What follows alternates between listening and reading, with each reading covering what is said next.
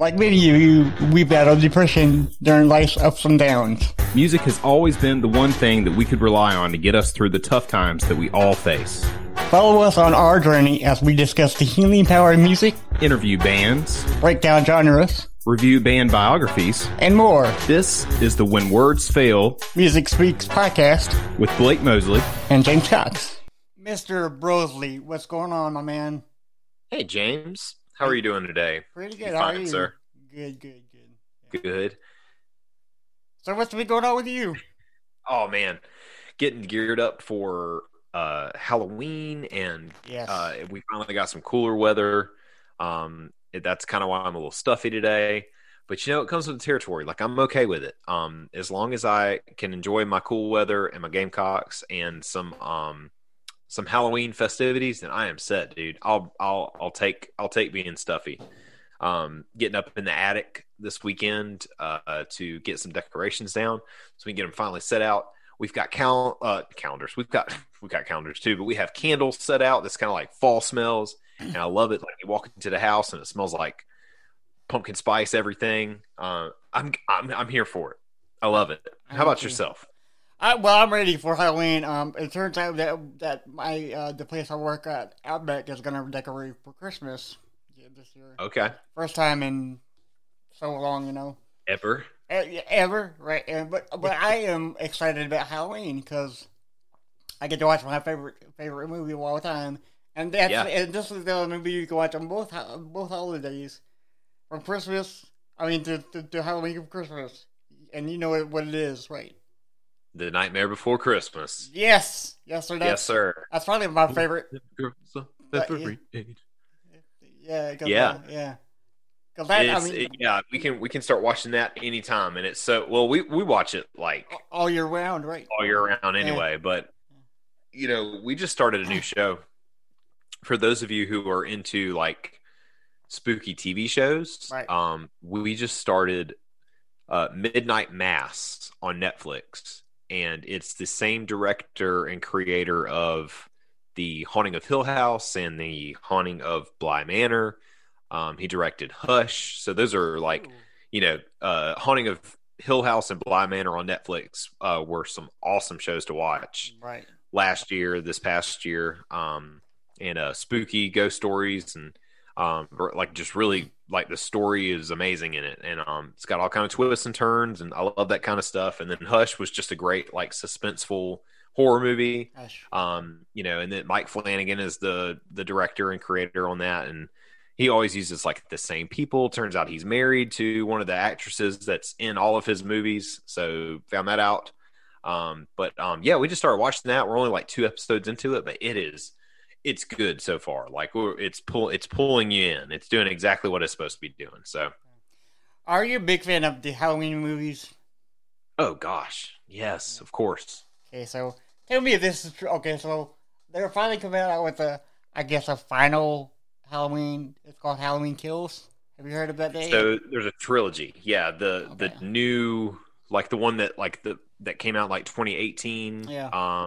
That was the now like erasing all the movies. It's weird. They they revamped it, but I actually like it. I'm okay with it because as much as I do like all the Halloween movies, because I can find something in all of them that I like. Right. I was okay with the fact that they were like, all right, Halloween 2018 is a direct sequel to the original Halloween 1978 Halloween. Okay. So it's like, forget about all the other movies that came out. They don't exist anymore. So it's not like Halloween 2, Halloween 3, trash movie, nope. By the way. 4, 5, 6, right? But okay, so which one was the one with Busta Rhymes? That was H2O, I think. Yeah. I thought that was the best movie ever. Because when you say trick or treat, I was like, oh my god, that's the funniest line in the movie. Trick or treat, motherfucker, Yeah. That's the one. I think that's the one where they were. It was like a webcam show or something, right? Yeah, because Tyra Banks was in it too, right?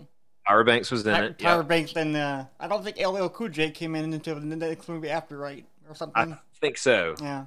Paul Rudd was in one of those, really? which is weird. I don't remember. But him. Yeah, I mean, I'm okay with those. I really am. I really liked Rob Zombie's Halloween movies Yeah. too. Just it gave a But cool background to Michael Myers. So but Rob Zombie's doing something majorly cool. The Monsters.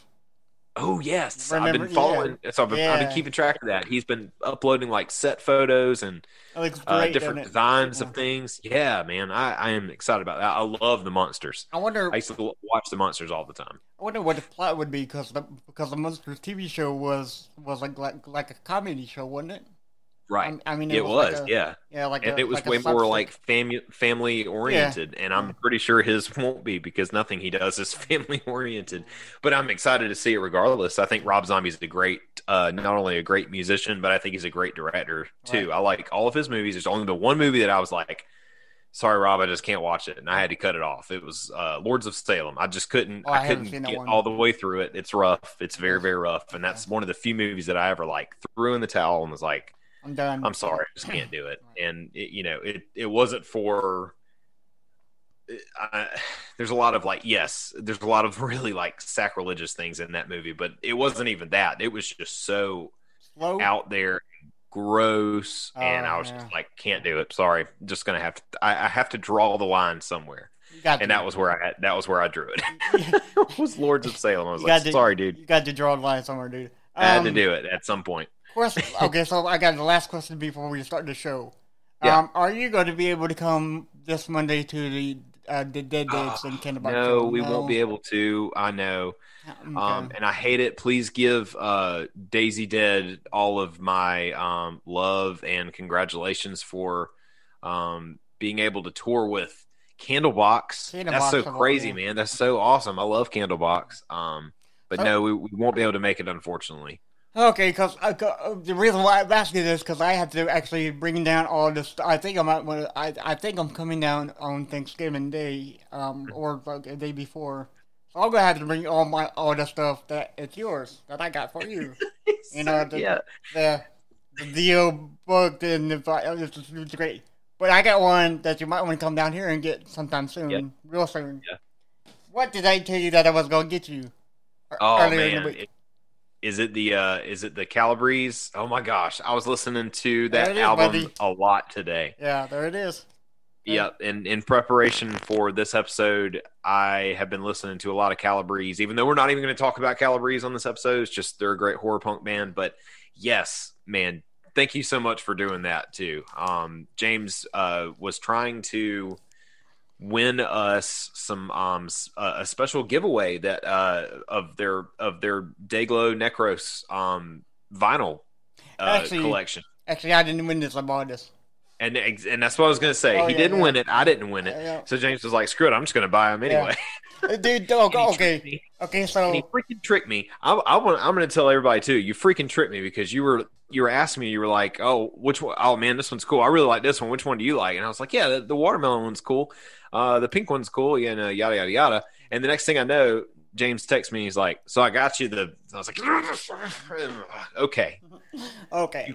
kind Yeah. gentleman." No, because I think you introduced me to Calabrese last year, right? When we I did. right before Mhm. we interviewed Davey, and Yeah. and ever since then I've been looking my butt off for Dayglow, right? The vinyl. Yeah. And this is the first time in like ever that I've seen it in vinyl. So I'm like, I have to get me and Blake this. Okay. Well, thank you. Okay, so Thank you, kind this sir. is mine, but this is what yours is going to look like. Yeah, that's the watermelon one. Yep. It's the watermelon, yeah. So and cool. Both sides, both sides watermelon. Oh, I'm pretty sure it's like I don't know what those are on the. I guess they're like I don't know. They're like- Skulls. Skulls or Something. monsters, yeah, whatever. Yeah. But then I also got that one for me, and I just fell in love with this one so much I had to get this. It's the pink one. Oh yes, Yeah. the pink one. Yeah, they had like a Martian blood one. I didn't really like that one, so I surpassed that one. But either you have to come and get all this goodies, or I have to come over there when I visit my mom and dad.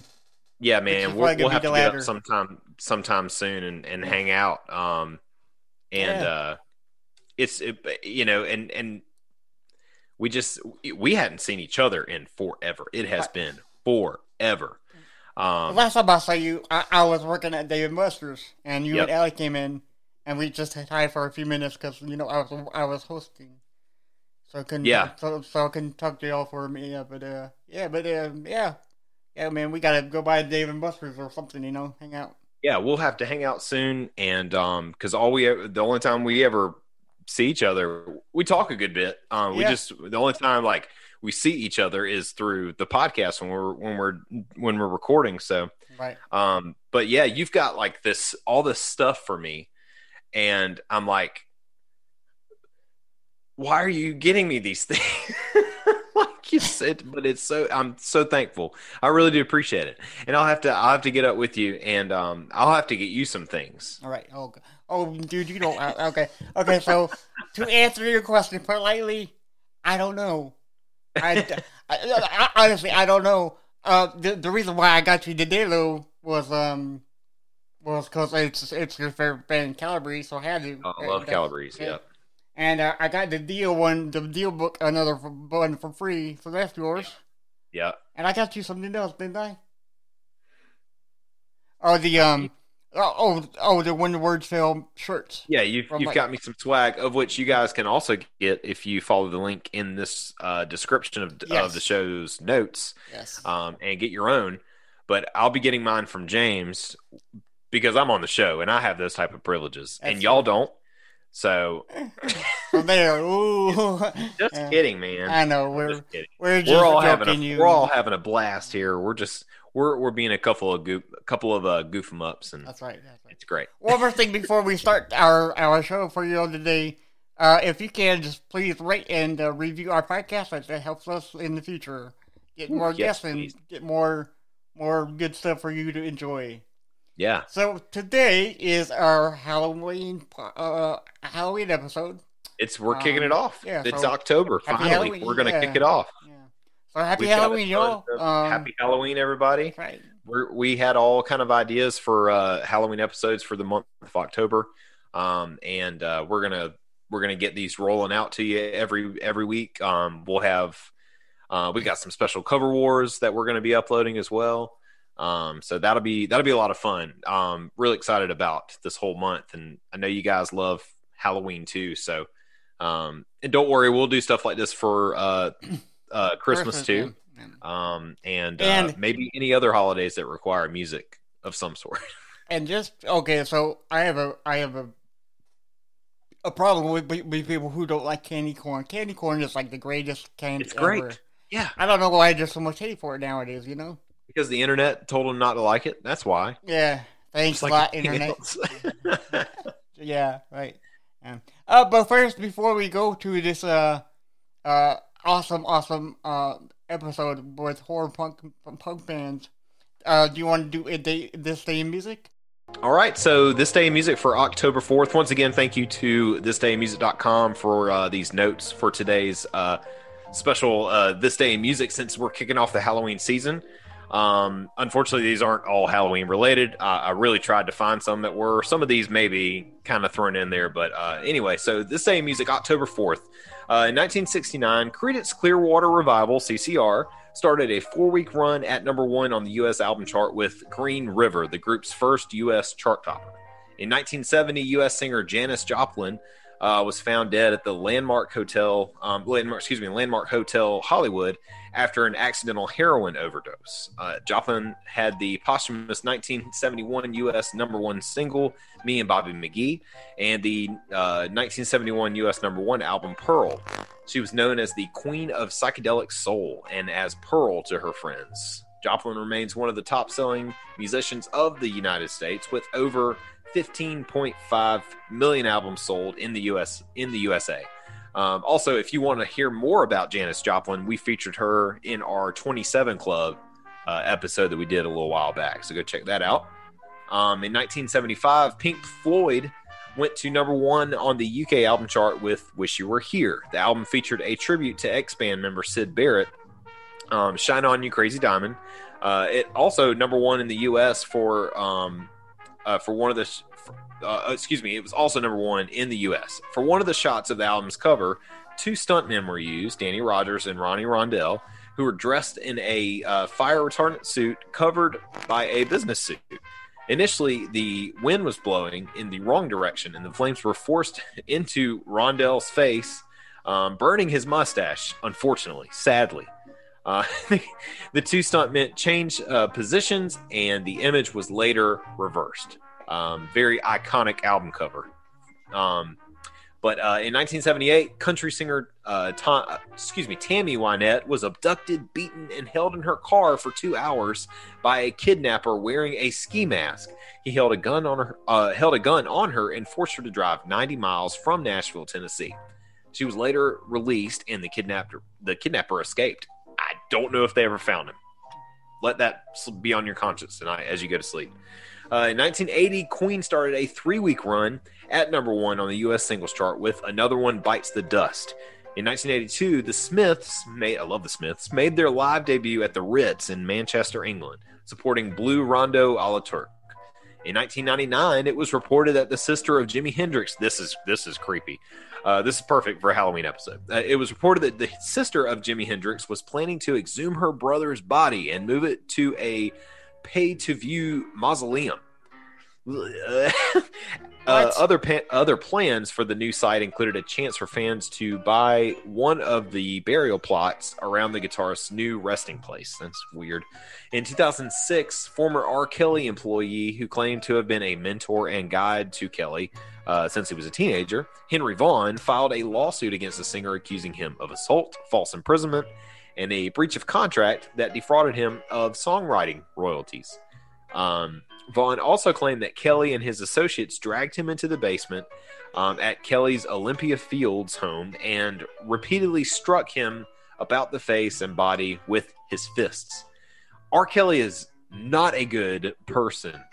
In 2019, the Beatles' Abbey Road returned to number 1 in the UK 50 years after it first topped the album charts after the release of an expanded anniversary edition.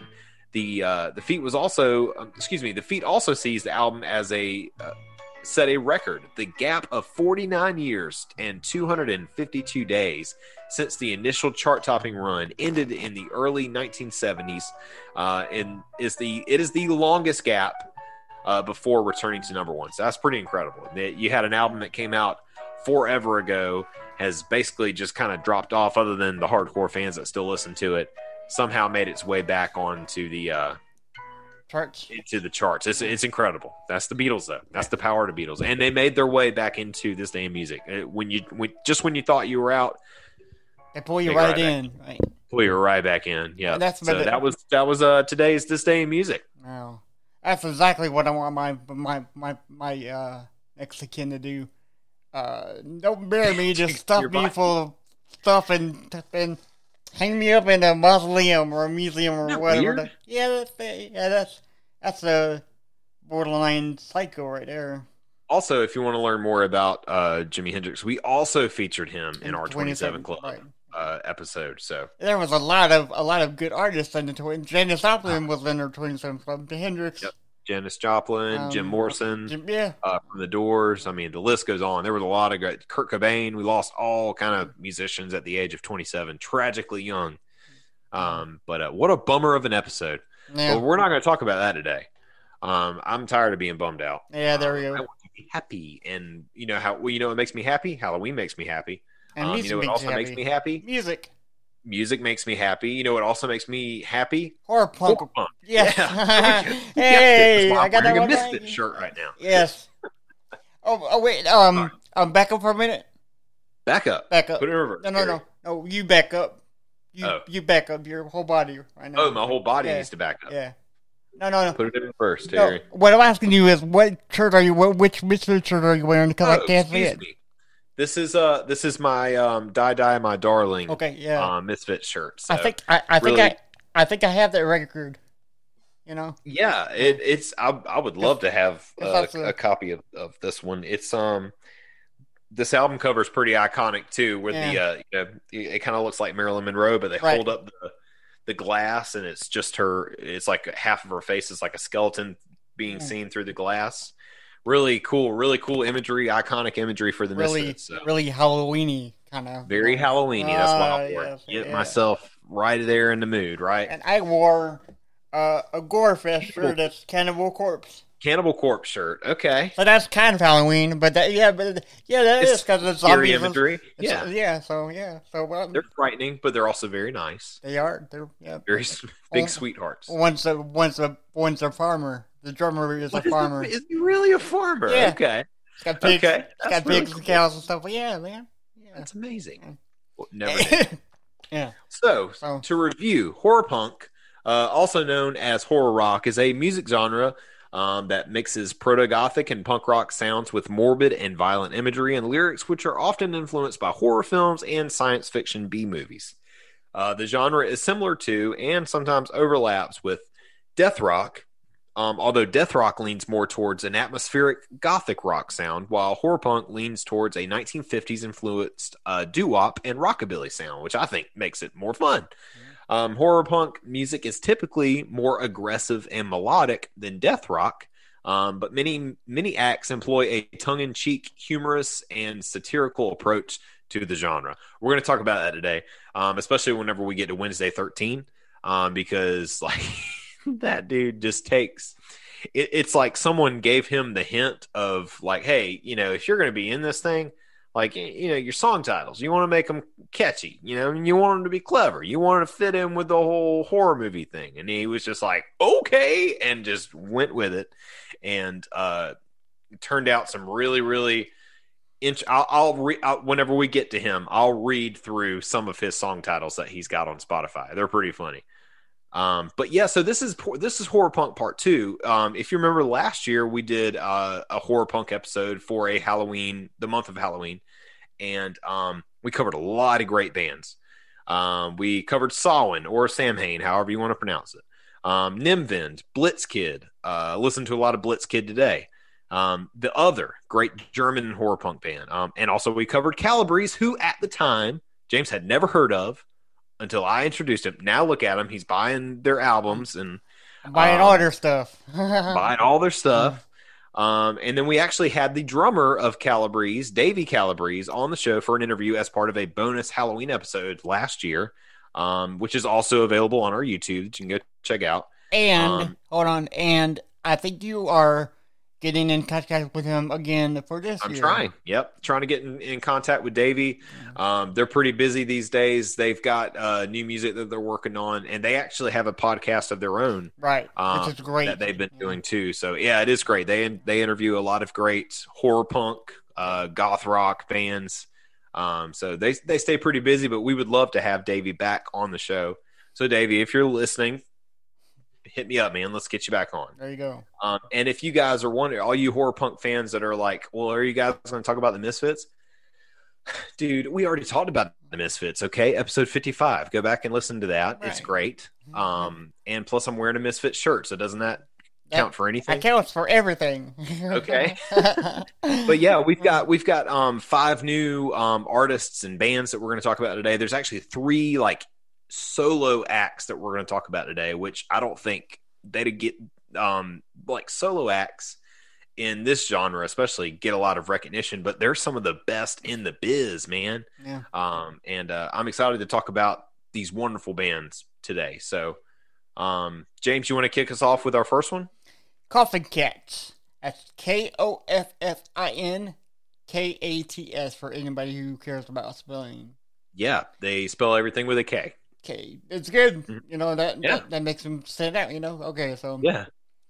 So the Coffee Cats are a psychobilly horror punk trio from Detroit, Michigan, featuring the swing of classic rockabilly, which we talked about earlier in a rockabilly episode.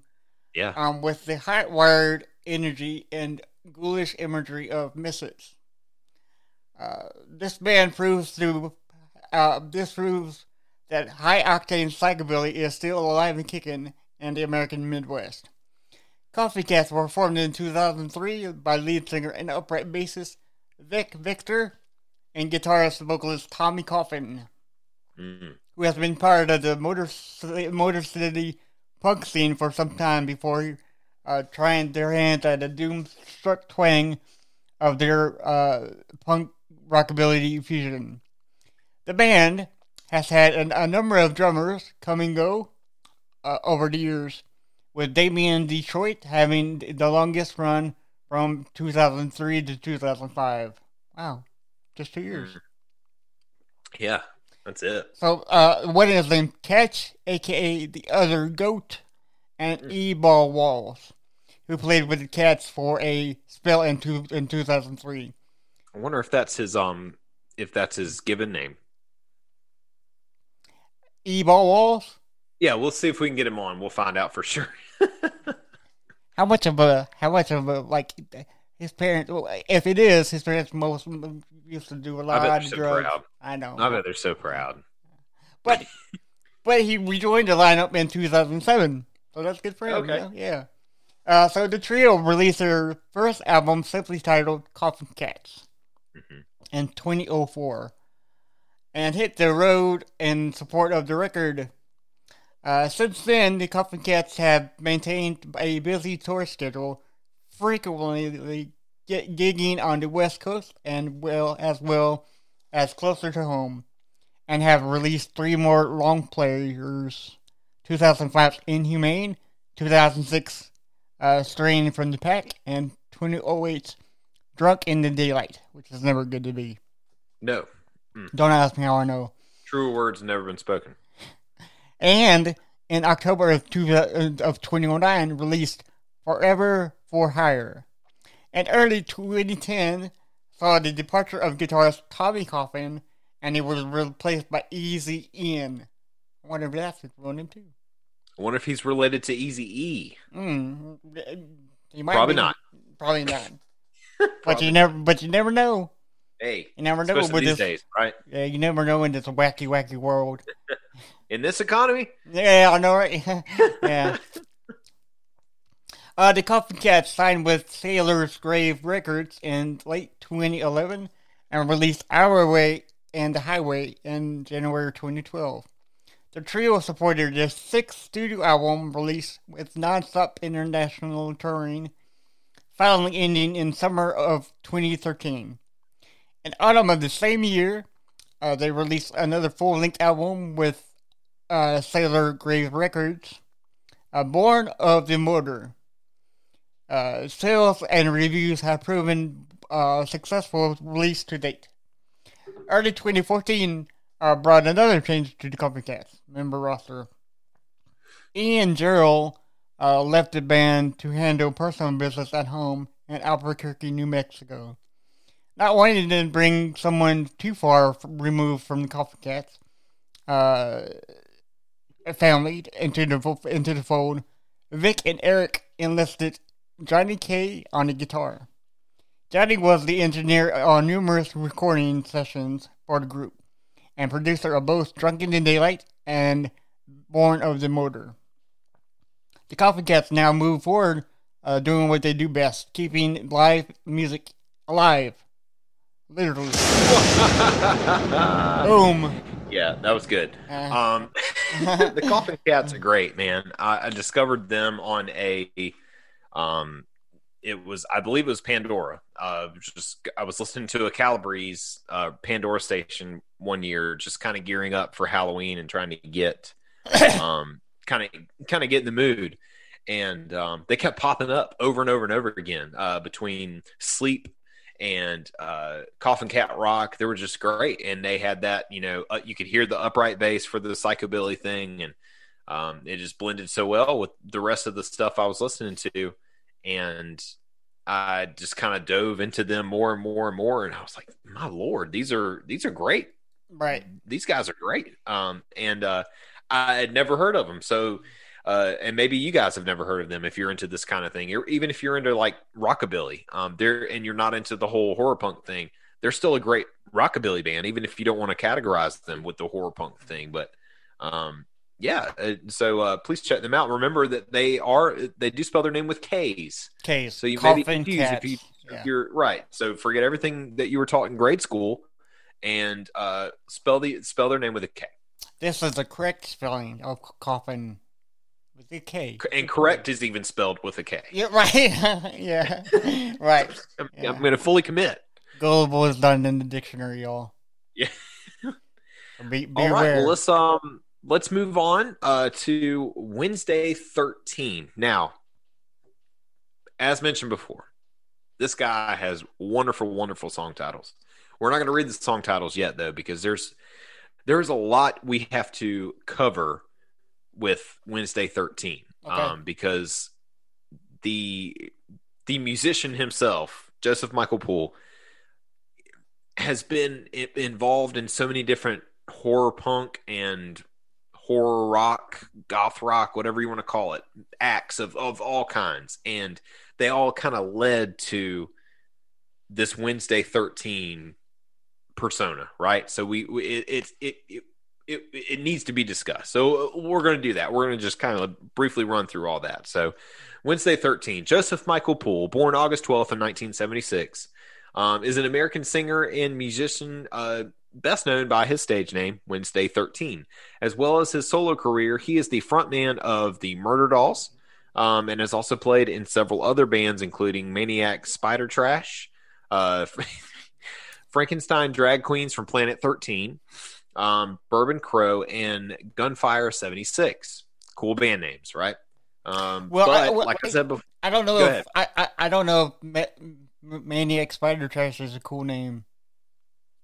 It may not be the coolest of names, but it definitely fits. It fits the mold of who this guy is, right? Now, Frankenstein Drag Queens from Planet 13 is that's pretty neat. That's pretty unique, right? Yeah. But like I said before we get to Wednesday 13's career, we're gonna have to go through Joseph Michael Poole's musical career leading up to that solo. Okay. So let's start with Psycho Opera and Maniac Spider Trash. So Poole's musical career began in 1992 whenever he played guitar in the band Misery, spelled with a Z. Like I said, grade school out the window, which later became Psycho Opera with Abby Normal. What a great stage name. On guitar, Jeff Washam. On the drums, Michael Patrick on bass guitar, and Todd Cage on the lead vocals. Poole left the band, to form Maniac Spider Trash as lead vocalist with Abby Normal on the guitar and Patrick on the bass guitar, joined by Sicko Zero on drums. Poole fronted the band from 1992 to 1996. The band released one EP, Dumpster Mummies, on Dead Hell Records in 1994, and an album, Murder Happy Fairy Tales, was recorded in 1995, but not released until October 5th of 2010. Moving on to Frankenstein Drag Queens from Planet 13. Poole went on to form the Frankenstein Drag Queens from Planet 13, which included Normal and Zero. The band had several different guitarists, bass guitarists, and drummers over the years, leaving Poole as the only original member. He wrote and produced every album by Frankenstein Drag Queens from Planet 13. Between 1996 and 2002, Frankenstein Drag Queens from Planet 13, I'm just going to start shortening that, released 5 studio albums and 6 EPs with various members. They appeared on tribute albums for Alice Cooper and Sweet. That's pretty cool. Zero was the last member to leave. Shortly after, Poole formed another lineup before joining the Murder Dolls in 2002. I almost did what you did, 2002. In May of 2006, the band, that's your thing, though. I'm going to let you have that. You can have that, too. You coined it. I'm going to let you, that's all yours. Okay, all right, I got you. In May of 2006, the band announced a reunion, which was followed by a tour with Alice Cooper, and a box set of the band's complete discography entitled Little Box of Horrors. This lineup had Zero on drums and Normal on bass guitar. The band broke up once again shortly after the box set was released. Now let's move on to the Murder Dolls, which is probably the more known of the. If you knew Wednesday 13, you knew where he came from was the Murder Dolls. Oh, okay, what you may not know is this next member that I'm about to discuss. And I do know that's how I knew of the Murder Dolls is because of this. Because of this guy, right? Yeah. So R.I.P. Poole was contracted by Joey Jordison, R.I.P. Drummer of Slipknot, and was asked to join his new horror punk band, the Murder Dolls. Originally formed as a collaboration between Jordison and Trip Eisen of Static X and Dope. Isn't that cool? Yes. Poole became the driving force of the band after he was moved from bass guitar to lead vocals. Murderdolls released one EP in 2002, Right to Remain Violent, to promote a forthcoming album the same year, Beyond the Valley of the Murderdolls. Most of the songs on the album were re-recorded versions of songs by Poole's previous band, Frankenstein Drag Queens, from Planet 13. Screw it. I haven't shortened it. Yeah, I'm just going to keep going. Okay. The two singles were released from the album, including a cover of Billy Idol's White Wedding. The album reached number 40 on the UK album chart. The Murderdolls played their last show on January 17th of 2004. After this, they broke up, with Jordison returning to Slipknot. Both Poole and Jordison maintained that the band did not split up for good and that they would one day return to record an album in the future. And then in the future came. So in March of 2010, Jordison told Kerrang! Magazine that Murderdolls had reunited to work with the producer Chris Harris. Jordison said, quote, "It's been an ongoing conversation between Wednesday and I from 2006 until now. We were both bored with everything out there, and we thought we had something to piss people off and shake things up. Everything is such a product or a formula these days. I hate a formula, hate the norm, yada, yada, yada." So the Murderdolls released their second album, Women and Children Last, on August 31st of 2010. In March of 2013, Wednesday 13 announced in an interview that the Murderdolls had split up for good in 2011. So Murderdolls are no more. Sidebar. Do you know where they got the Women and Children Last album name from? No, I don't. Mm-mm. Okay, so Jordison was a very, very big fan of Van Halen. And I think one of their albums was Women and Children First. It was, yeah. So they, just split it. Yeah, gotcha. Right. It's last now, yeah. So, okay. That makes sense. Yeah. So finally, we get to Wednesday 13. Right. So after the Murderdolls broke up in 2004, Poole went on a solo tour of the the United Kingdom in March, called the Graveyard A Go-Go Tour. For his live performances, he was joined by members of the horror punk band Death Becomes You, though this was not meant to be permanent. Poole returned to North Carolina in June of 2004 and began to put together a more permanent band with whom he would perform under the Wednesday 13 name. He brought in the former Frankenstein Drag Queens member Icky on guitar. The band is heavily influenced by Kiss and Alice Cooper, while not straying far from Poole's previous horror punk projects. In September of 2004, Icky was replaced by Matt Montgomery. Wednesday 13 toured Europe in November of 2004 on the Look What the Bats Dragged In tour. Some of the dates were supported by the English rockers Viking Skull. In 2005, after touring, Poole released his first album, Transylvania 90210, and made a music video for the track I Walked with a Zombie, depicting the band members in footage from the original Night of the Living Dead horror movie. That's cool. Poole left Roadrunner Records before signing a new deal with Rykodisc, with whom he released Fang Bang on September 12th of 2006. Skeletons was released in the U.S. on April 29th of 2008, available exclusively through Hot Topic locations. Could you get any more horror punk than Hot Topic? No. On November 14th of 2008, Poole released his first live album, F It, We'll Do It Live. The CD-DVD package was recorded in 2008 at Crocodile Rock in Allentown, Pennsylvania. Wednesday 13 released it exclusively again through Hot Topic, just as he had for Skeletons. A 2-track digital download entitled Xanesty was released on December 24th, 2010, Merry Christmas, through iTunes. During May of 2011, Poole released a remix album /EP titled Reanimated and announced that a portion of all sales for the first month would be donated to the American Red Cross. That's very sweet. Yeah. On Wednesday of July 13th, Wednesday 13th, Wednesday released the track listing for Calling All Corpses via Brave Words. The album was released on October 11th in the U.S. and October 10th elsewhere. He released his 5th album, The Dixie Dead, on February 19th of 2013, and then his 6th album, Monsters of the Universe, come out in Plague. We get Right, okay. Yeah, okay. On I see what you did there. on January 12th of 2015.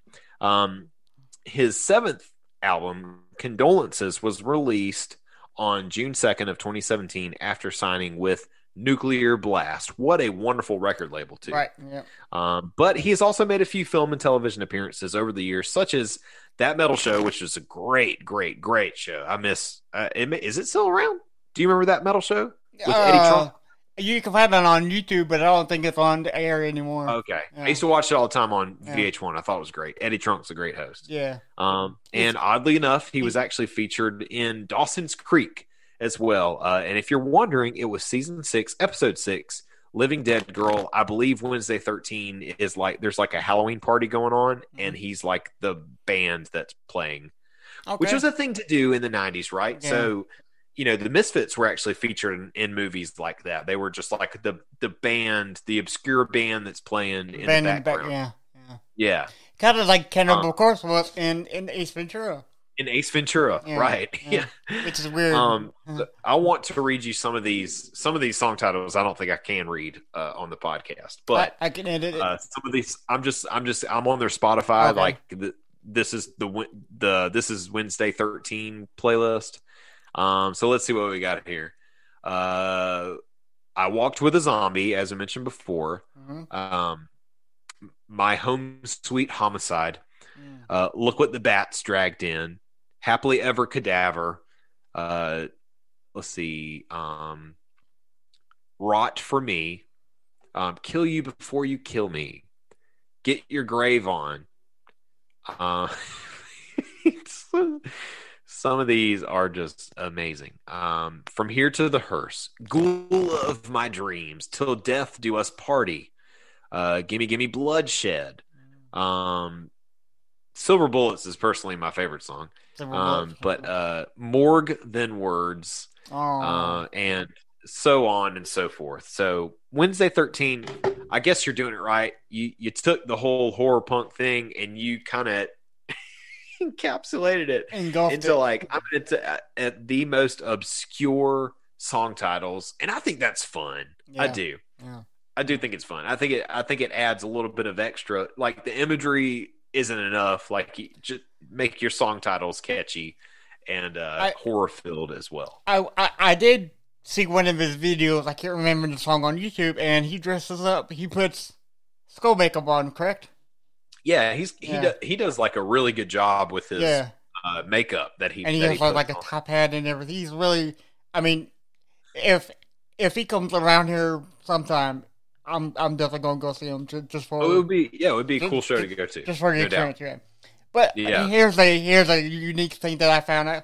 He was on John Gallicon's Right Now YouTube channel. He was on episode 2. And John asked him what his name was, and he said Wednesday 13, right? Like you know, because that's the name. And John says, "Why not Thursday?" And he was like, "I don't." What? I'm like, Thursday 17. Why not Thursday 17? I mean, it's great. You gotta watch it, dude. I'm gonna have to send it to you. Send me the link. That sounds hilarious. But I wish I could have been on the episode where you interviewed John Gobblecon. Actually, so good news on that part. Okay. I interviewed the guitarist Alex, and John. And John left him a message that I played for him. That's right. We are going to interview him because I just talked to him about like a week and a half ago, and he says he has some videos to record for right now. Okay. But he says he will come on our show very soon. I want to be on the episode. I want to talk to him. You got to, yes, we will get you on. I want him to rip me apart. Yeah, well, he sort of did when he left the message. He said, "James, you're doing a great job." The other guy, well, you know. So he kind of clowned you, dude. You know. I know. He kind of clowned you. Yeah, I know, right? He's a great little goblin. We love him. We love John. What a cute little goblin. That's right. So for any of you who are watching this on YouTube, To remind you again, Blake has a shirt that says Misfits, and one of the all-time greatest guitarists that I think it's Doyle. Okay. Doyle. Yes. Doyle is scary. Not only is he scary, he doesn't want to be interviewed. No, and I'm still kind of. What did Davey say? He's cheeky. I don't know. Yes, he's cheeky. I don't know what cheeky means. Cheeky. So Doyle is cheeky. Maybe he's referring to Doyle's ridiculously high cheekbones. Maybe that's the skull makeup that he puts on his face. I think that's. I don't know. Doyle does scare me. I do love the guy. I think he's a great guitarist, but he frightens me. You know why? He's vegan. He's a very large vegan man, and I would feel like if I happened to be eating a hot dog or a hamburger in front of him, he would probably just pop my head like a pimple. So have to be really careful about that. You know how? You know why he scares you? Because the guy has like 18 abs. He doesn't have six pack. He doesn't have a six pack. He doesn't have an 8-pack. He's got like 18 pack. You know. Yeah, and he's like 8 feet tall. The guy's shredded. I actually full of muscle. There you go. Yeah. So he has 2 bands. Besides the Misfits, he has Gorgeous Frankenstein and a band called Doyle. Mm-hmm. So let's talk about Gorgeous Frankenstein first, because that was his first band. So Gorgeous Frankenstein was an American horror punk heavy metal band formed in 2005 in New Jersey by Doyle Wolfgang von Frankenstein. I wonder how he came up with that name. I don't know, but I will tell you this: he takes the cake for a stage name. Yeah, that is the coolest stage name that there has ever been. And Doyle Wolfgang von Frankenstein. Have you ever seen him come out like when he's introduced? He doesn't walk out; he stomps out. He stomps, and he's like, Doyle does this thing. One thing I've always loved about Doyle, and watch it, you can really see it in the old Misfits footage, but especially in the '90s version of the Misfits. Yeah. Like just go look up the Dig Up Her Bones videos. The way he plays guitar, it looks like he's punching the guitar. Yeah. And I think that's what scares me a little bit more too, is because like I just envision myself eating a hamburger in front of Doyle and his giant vegan self coming up to me and just punching me in the head like that. Yeah. It frightens me. But this is a Halloween episode, so that I guess it works. So his full name was Doyle Wolfgang von Frankenstein, and his former wife and ex-professional wrestler Stephanie Millers, aka Gorgeous George. You remember her? Because she used vaguely, but yes, I do. She used to come out with Macho Man in the WCW days, I think. So, well, they've always. Do you remember in the '90s, whenever the '90s version of the Misfits showed up on? Was it WCW? Yeah. And they poured the barbecue sauce all over the guy. Yeah. That was funny. Yeah. That was back when they had Michael Graves as their singer. Michael Graves is in the band. There's a great music podcast out there called No Dogs in Space. Right. And they did a 2-parter on the Misfits, and that whole part, they talked about that whole part, where that whole scenario whenever the Misfits were featured on WCW and the whole barbecue sauce thing. Yeah. So go listen to that. It is hilarious. That's awesome. Where am I? Okay. In 2005, Doyle left New Jersey for Las Vegas and began auditioning members for his own band, Gorgeous Frankenstein. That's a great name. Yeah. The same year, he appeared on stage with Danzig numerous times throughout their tour, and lead vocalist Glenn Danzig offered to produce Gorgeous Frankenstein, first infamous album on his record label, Evil Live. So, for those of you who don't know, Glenn Danzig was the original singer of the Misfits. Yes. So, it was a big deal for them to get back together and reunite. It was like the first little glimpse of a reunion between the original Misfits, which is something that people were screaming for decades, you know? Years, yeah. So in 2006, Doyle and Danzig had recruited bassist Argyle Goolsby. lead vocalist of Blitzkid, which Blake loves. Yeah, we talked about him in our first episode. Yeah, and hired British comic book artist Sam Bisley. Yeah, I think so. Almost like Bruce Lee. Almost like Bruce Lee. To do the cover artwork. Bisley previously published some of his works at Verotic, Danzig's mature-themed comic book company. Okay, cool. Yeah. So the musical arrangements of the band's debut album were completed before July 2007, but Doyle did not yet find a vocalist for the band. He finally recruited vocalist London Blood for the recordings of the album, and ex-Blitzkid drummer Jesco Develance. Develance? Yeah, I think that's how you say it. I think his real name is Andrew Stipes Winter, correct? Yeah, that's his real name. Yeah. So his parents never was Develance, you know. Yeah. So later, right? Yeah. Okay, so later in 2007, Gorgeous Frankenstein played their first tour opening for Danzig. This lineup included Argyle Gooseby, who also acted as a lead vocalist since London Blood left the band, and Dr. Chud on bass, on drums, not bass. On drums, yeah. For those of you who don't know, Dr. Chud was the drummer of the Misfits in the 90s era. Yeah. It's probably the best version of the Misfits ever. Yeah, it's my favorite. It's controversial for me to say that, but it is. I'll tell you why. You know, you talk about those no skip records. Yeah. American Psycho and Famous Monsters is both of those are no skip records. There's not a single song I can skip past. There's a handful of the ones from the Danzig era. Yeah.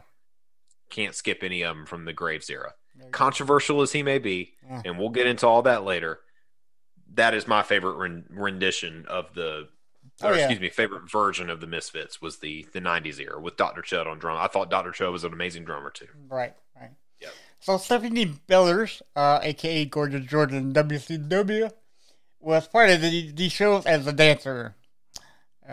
Doyle began to audition for a singer for the band and recruited Cancer Slug's frontman Alex Story.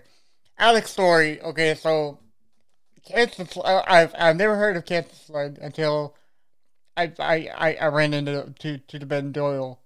But I'm afraid to interview him because every other word is the word F. And I'm so afraid that I would just get tired of editing. The whole episode would be nothing but a bunch of beeps, is what you're saying. It'd be like us talking normally, and he was like, F, you know. So, but I really do want to interview him because he's a great singer, you know. Yeah, and I recently got into Cancer Slug. I was never, I had heard of them, but I just wasn't aware. But it was because of Spotify and the horror punk playlist that you come across. That there's a few that popped up that I was like, these are pretty good. Yeah. Yeah, Alex was a great singer too. So in 2012, following Alex Story's suggestion, Doyle decided to abandon Gorgeous Frankenstein and go forward with a new band project, infamously named Doyle. As he explains, I would play a show, and people would come and say, "Oh, I didn't even know you had a band." Like when I would open for Danzig, my singer Alex Story suggested to me that we would change the name because it was the most recognizable part of the band, and I said, "Okay," and it was, you know, because everybody, if you're into music, especially punk, Doyle has got to be the most forefront name ever, you know. Yeah, because he's such in a big band like the Misfits, and you know, I mean, he's a big guy too, so you can't really miss him. The Misfits set the standard for horror punk, right? So you have your imagery, you have your theming of your songs, and all that, right? So every horror punk band goes back to the Misfits because they were the influential ones. They were the ones that started this whole thing. And one of the things that they did was they came up with these cool stage names. Right. Danzig, like that sticks out to you. Doyle Wolfgang von Frankenstein, Jerry Only, Dr. Chud, Michael Graves, Bobby Steele. Right. The list goes on, Robo, so like they all had these cool names. Misfits always had these cool names, dude. So that's what people know them by. So, all Danzig had to do, he started a band Samhain, or Samhain, or however you want to pronounce it, but all the underground people were really into that because it was the people who followed them so closely. But casual fans, whenever Danzig went solo and it was just Danzig, and you got that cool like skull thing on the front and just the words Danzig up top, that draws you in. So I'm sure Alex Story went to him and was like, you got this cool band name. Gorgeous Frankenstein is a cool band name, but what if it was just Doyle? Oh my God. And it worked. Yeah. And it worked beautifully. Yeah. So the following year, this was 2012 when you mentioned it. So the following year in 2013, Doyle, the band, would record a debut album entitled Abominator. And I do have that record. You do? Yeah. And the best song ever from that album was Dreaming Dead Girls. That's awesome. That's a good one. Yep.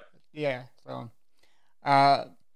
along with these two founding members, Doyle and Story, the group's first lineup would include Dr. Chud, ex-Misfits, Michael Graves era, and bassist Left Hand Graham, ex-Graves, and Gorgeous Frankenstein. Yeah, this is something we see a lot with these bands too. Is it's like the same revolving band members. They're all in each other's bands, man, and that's only going to continue as we keep going through these bands. So I feel like that would be the best thing to do for the bands because when you play with people, you don't want to, especially if they're good and if they're friends. Why not? Yeah, right?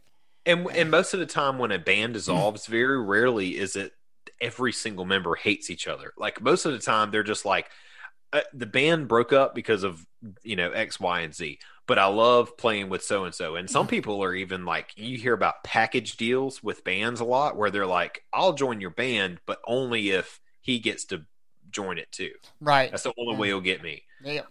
And Dr. Chud, Doyle stayed like super close. Doyle and Danzig are now like really, really close. So, they tend to all kind of play together. Dr. Chud and Michael Graves were really, really close, and they played in each other's bands a good bit. So, by the way, Dr. Chud also had his own solo project. I don't know if they're in the notes here, but he had a solo project called Dr. Chud's X Ward. Yes, X Ward. So, yeah. Same thing. He took that same thing. He's like, well, I was known for my cool stage name. I'm going to incorporate it into my solo project. So, and it worked. It worked. Yep. So in 2014, Dr. Chud left the band shortly after Doyle's first Annihilate America tour, and replaced by Anthony Tiny Buzio, former drummer of TSOI, the Dickies. What?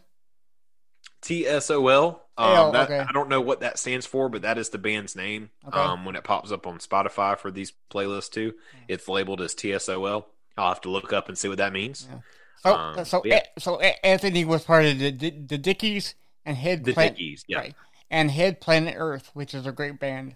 Mm-hmm. So, is that what the PE stands for in Head PE? Yeah, Planet Earth. I had no idea. I've always just referred to them as Head PE, and I didn't know what the PE stood for. Now I know. Gosh, you learn something new every day. Every day, man. Music is great, right? Yeah. Planet Earth, man. Planet Earth, right? Had no idea. Yeah.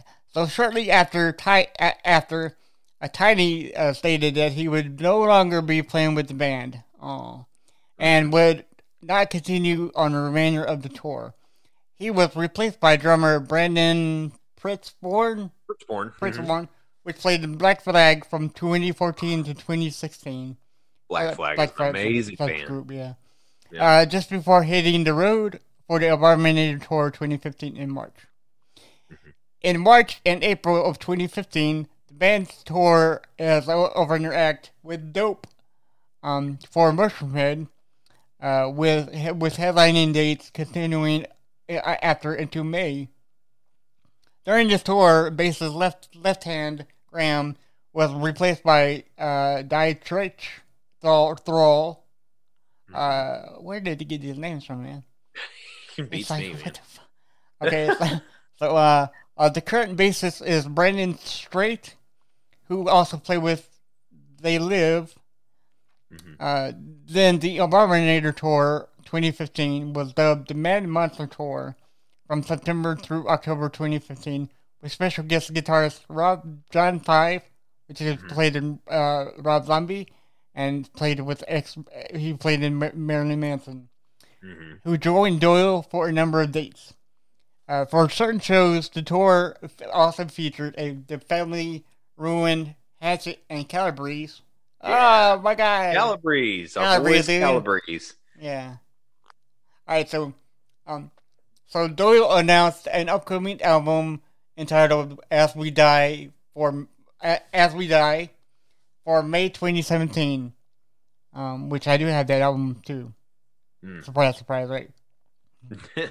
And in February 2017, the Abominate the World Tour was launched in Europe, which was called Abominator UK / European Invasion Tour, in support of the album Abominator. Right, yes.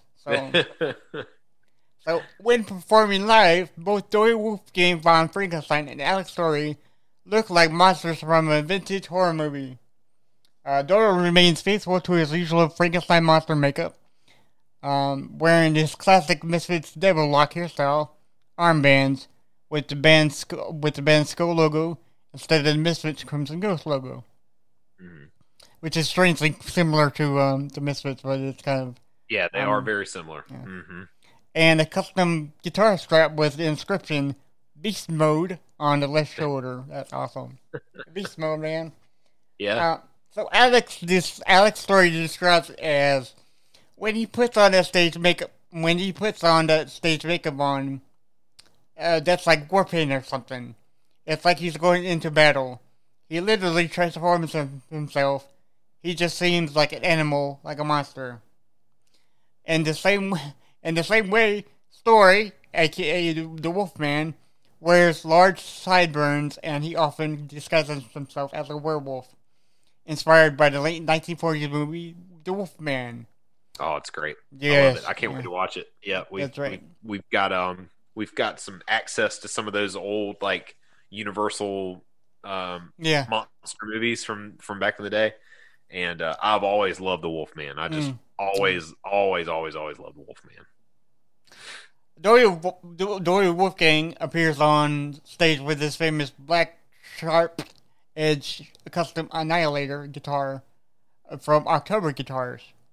Our former bassist left hand Graham also plays on October custom Devil Wing bass guitar with a similar design. And so I heard that he only has that guitar. He won't mass produce it out. Yeah. Because he made it himself, so he doesn't know any of the specs. And it's a scary guitar. It's a frightening guitar. It looks like I'm just as intimidated by the man's instrument as I am by the man who plays said instrument. Like I bet if you just saw his guitar, you're like, oh my God, where is he right now? How much time do I have to get out of here? Yeah, right. It's so pointy. Yeah. It's very, very sharp. That's right.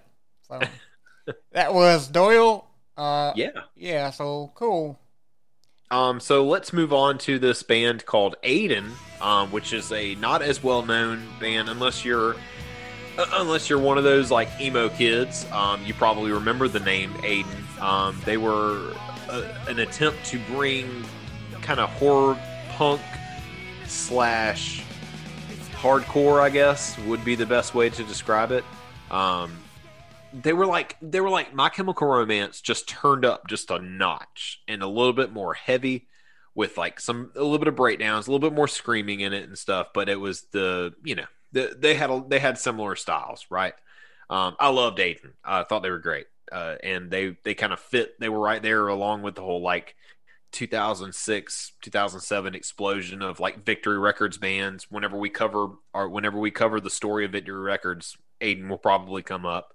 I discovered them on one of those little sampler CDs that Victory used to give out with, you buy a Day to Remember album and they send you a sampler CD of everybody else. I'm thinking, just listen to. I used to love to get those. I discovered a lot of bands that way. And but Aiden, I kind of gravitated towards because I was into the whole horror punk thing and the Misfits and yada yada yada, and that's what they looked like to me. So right.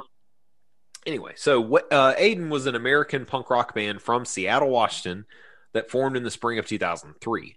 They achieved underground success during the mid to late 2000s with their classic lineup featuring vocalist William Francis, guitarist Angel Ibarra, and Jake Wambold, bassist Nick Wiggins, and drummer Jake Davison. Aiden has been described as goth punk, emo, horror punk, and post-hardcore. Aiden's influences include New Order, Joy Division, Bad Religion, Nirvana, The Misfits, NoFX, The Damned, and David Bowie. Aiden has been compared to the band AFI. Yeah, I'll give him that. That's a safe comparison. I think so too. Probably old AFI more so. Right. But anyway, so the band formed in 2003 and is named after the character Aiden Keller of the 2002 film The Ring. Dude, that kid's just spooky, is what Francis said of the character, whose name is actually spelled Aiden with an A instead of an E-N, like A-N is the character's name. E-N is how the band spells their name. Right. Their first full-length album, Our Gang's Dark Oath, was released on Dead Teenager Records in 2004. It was recorded while Jake Davison and Angel Ibarra were still in high school and released shortly after they had left. Our Gang's Dark Oath has some great songs on it, like a song called I Set My Friends on Fire, which also went on to be the inspiration for another one of those. We talked about him. We totally covered I Set My Friends on Fire on our Nintendo Core episode. Yes. So go way, way, way back. We did, didn't we? Yeah, we did. Mm-hmm. Later in 2005, the band was signed to Victory Records. Their second album and debut for Victory Records, titled Nightmare Anatomy, which is just pure gold, was released on October 4th of 2005. The album peaked at number 196 on the Billboard 200, so just barely made it in there. Number 9 on the Billboard Heat Seekers chart, though, and number 16 on the Billboard Independent Albums chart. The album has since become one of the band's most commercially and critically successful albums to date. It spawned 3 very successful singles, The Last Sunrise, Die Romantic, and Knife Blood Nightmare. The band's third studio album, entitled Conviction, was released on August 21st of 2007 and marks a complete change of style in the band's musical direction. This is where they completely flopped. Not so much of this horror punk. Still, not so much horror punk. That they kind of got into more of like a goth pop thing, I guess is the best way to describe it. There was still some good songs on it, just wasn't like the last 2 albums. Right. So the album received commercial success, peaking at number 54 on the Billboard 200 and at number 5 on the Independent Albums chart. The first single from Conviction, One Love, which is a great song, appears in the Resident Evil Extinction movie, and their song We Sleep Forever is featured on the soundtrack of the motion picture Dead Silence.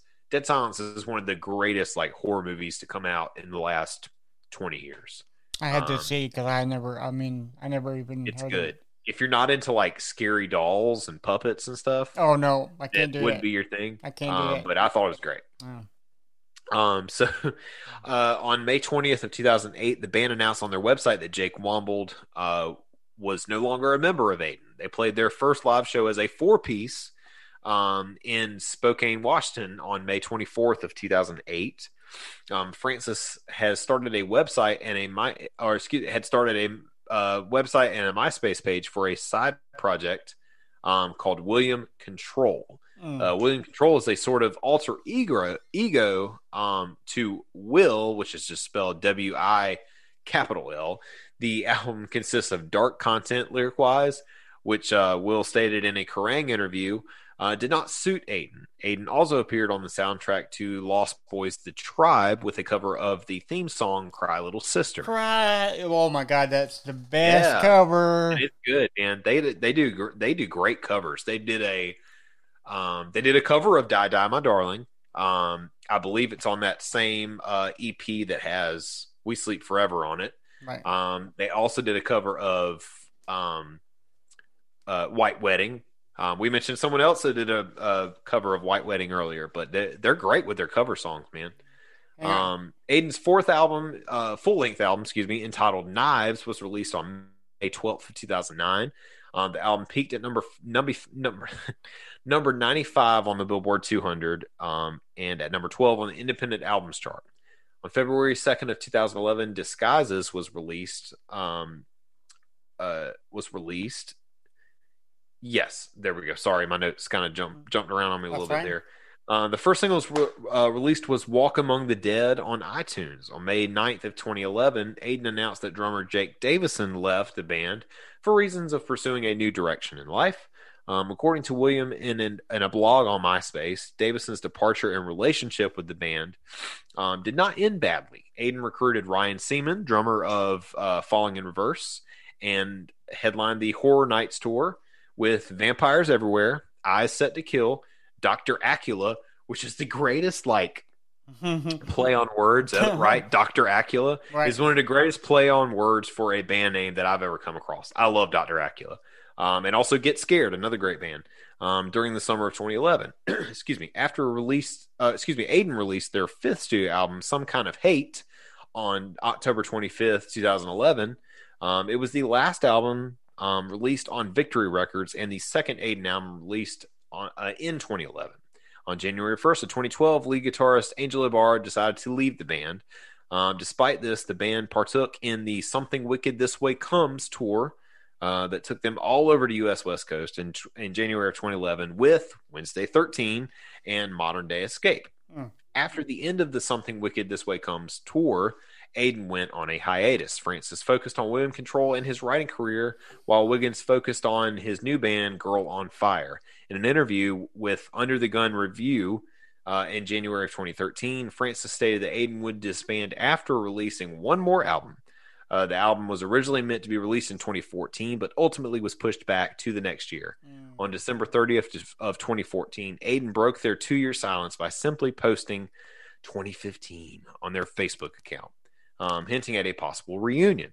On January 2nd, Francis posted on Facebook that a new Aiden album was in the works. He revealed that Nick Wiggins had left Aiden, leaving him as the only remaining original member. Wiggins was replaced by Kenneth Fletcher, a longtime member of William Control's live band. And then in July, Francis stated that his desire to release the final Aiden album came as a free digital download with a planned release date of, wait for it, October 31st. Ooh. Happy Halloween, you sons of guns. That's right. In order to fund the album, he auctioned off his old Aiden memorabilia, including outfits he wore in Aiden music videos. He also revealed that the album would be self-titled and would feature guest vocalists from Chris Motionless of Motionless in White, Craig Mabbitt of Escape the Fate, and then Ashley Costello of New Year's Day. Aiden played their final show on January 31st in the Camden Underworld. So that was Aiden. Like I said, great horror punk band, kind of started out that post-hardcore scene as well. Toured on the Warped Tour a lot. Got a lot of recognition with that. Toured with some really great Victory Records bands. Was featured on Everybody's Samples. But kind of just went downhill. And we didn't even get to it. But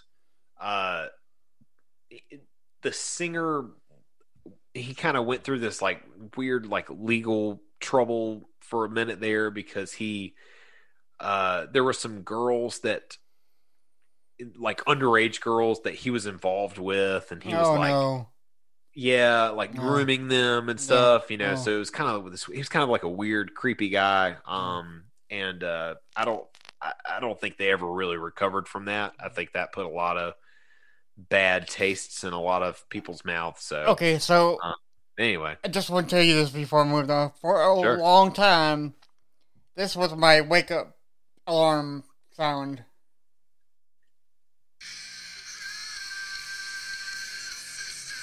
Hear it? Cry Little Sister.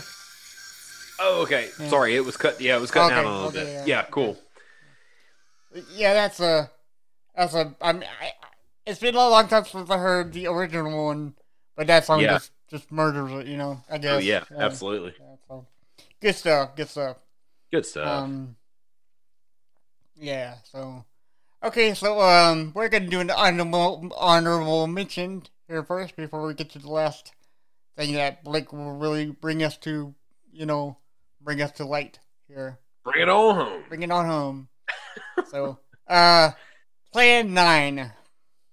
Yeah. Okay. I never heard of this band, so this was you're gonna awesome. love them. Okay, trust me. Great. So they were also influenced by the Misfits. Everybody was, right? Big time. So they were a punk act. Plan 9 is their name. They have posted 3 songs from their sophomore full-length album. Mm-hmm. The record is titled Man-Made Monster and was released early this year. Really? Mm-hmm. Okay. The article I grabbed that from was a little outdated, but yes, okay. It was a record called Man-Made Monster, and it's great. But continue. Yes, sorry. Okay. That's fine. Great stuff. Originally formed in San Francisco in circa 97, about as a one-shot, one-time Misfits tribute band. Mm-hmm. Of the years, the band mutated.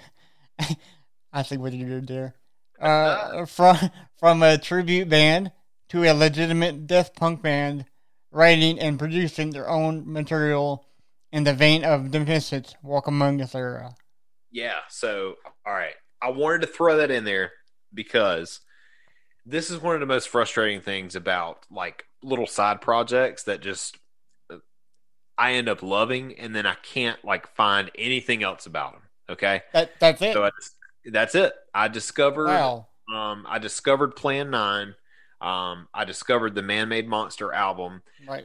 Loved it. There were so many good songs on it, and it sounded like the Walk Among Us era of the Misfits, and I think that's why I loved it so much. The vocal styles is very similar to kind of like how Danzig sounded, and it's just that was it. That was all you got was one album, because they were a Misfits tribute band that just decided to come up with a few of their original songs. They put out one album. The album cover looked awesome. It was like this Frankenstein's monster looking creature, and that was it. That's all you got. So it was just like, why do you tease me so? Why do you put it out and then you don't do anything else? But it's very frustrating. But you can find that album on Spotify, and it's great. So I guarantee you'll love them. I'll send you a link, and I guarantee that you'll love them. Do that. Yeah. Okay. Cool. So Blake's got to bring it on home with his all-time favorite singer, I think. Maybe. Dude, yeah. I mean, he was great. He's definitely my favorite singer of the Misfits. Yeah. Well, right. Again, it's very controversial for me to say, because a lot of people are like Danzig or nothing, and I'm like, yeah. I mean, Danzig was great, wonderful, but I loved the Michael Graves era of the Misfits. So, okay. Can I say something first? My opinion from Danzig and Michael is the same opinion that I have for David Lee Roth and Hagar. Michael Graves can sing. He's a great singer. Danzig can entertain. That's it. So that's my whole Oh, absolutely. Yep. Yeah. David, in comparison, you are exactly right. That is a perfect analogy for people who don't really know about the Misfits, but you're wondering what we're talking about. Yeah. When you think about Van Halen, right, David Lee Roth was a better performer than Sammy Hagar. Who was a great singer. Hagar is a better singer than David Lee Roth. Yeah. That's exactly how I like to think about the Misfits when you think about who the best singer was. Right. We won't talk about Jerry Only and his. No. Yeah. All right. So Michael Emanuel, born March 21st of 1975, was better known by his stage name Michael Graves. He's an American vocalist and songwriter. He's best known as the lead singer for the 1990s reincarnation of the Misfits from 1995 to 2000, briefly leaving in 1998. Graves grew up in Dumont, New Jersey. He's also released several albums as a solo artist, and we'll get to that. Graves was recording a demo with his band, the Mopes, in Lodi, New Jersey, when their engineer, Bob Allica, mentioned that the Misfits were reforming and holding auditions for a new singer. Graves bought the Collection 1 and Walk Among Us albums. Collection 1 is great, and Collection 2 is wonderful. Both great albums. And then Walk Among Us is my favorite Danzig era Misfits album. To familiarize himself with the band and to become an official member about a year after trying out. Graves' singing can be found on American Psycho, stock unskippable album. Famous Monsters, another unskippable album. Backup vocals, as we mentioned on, we got an upcoming Cover Wars coming out. The Monster Mash, he did backup vocals on that, the 1999 version, and Cuts from the Crypt. He also wrote original songs for the bands, including Dig Up Her Bones, my favorite Misfits. All-time best song. Yep. American Psycho, Scream, Saturday Night, This Island Earth, Fiend Without a Face, Shining, The Haunting, Devil Doll, Witch Hunt, and Fiend Club. After he split from the Misfits, Graves made a name for himself in the horror punk scene with new bands, his solo career, and guest appearances. During a break in touring in 2000, Graves and Dr. Chud formed a band called the Lost Boys. It all comes back around, right? Yeah. They played 2 shows before the Misfits regrouped to embark on another tour, which was their last tour with this lineup. After Graves and Dr. Chud split with the Misfits on October 25th of 2000, they formed the band Graves, which made one album called Web of Dharma. Before the band finished writing songs, recording, touring, and even solidifying a lineup, Graves rejoined the Misfits, but was only a guest vocalist for a month during the M25 kickoff tour. He would perform Misfits songs written during the time during his time with the band to raise money for his new project, Graves. During a 2-day break on their Web of Dharma tour, tour. That's hard to say. The band recorded what was to be new material for a second album in Rip Snorter Studios. I had to think about how to say that for a second.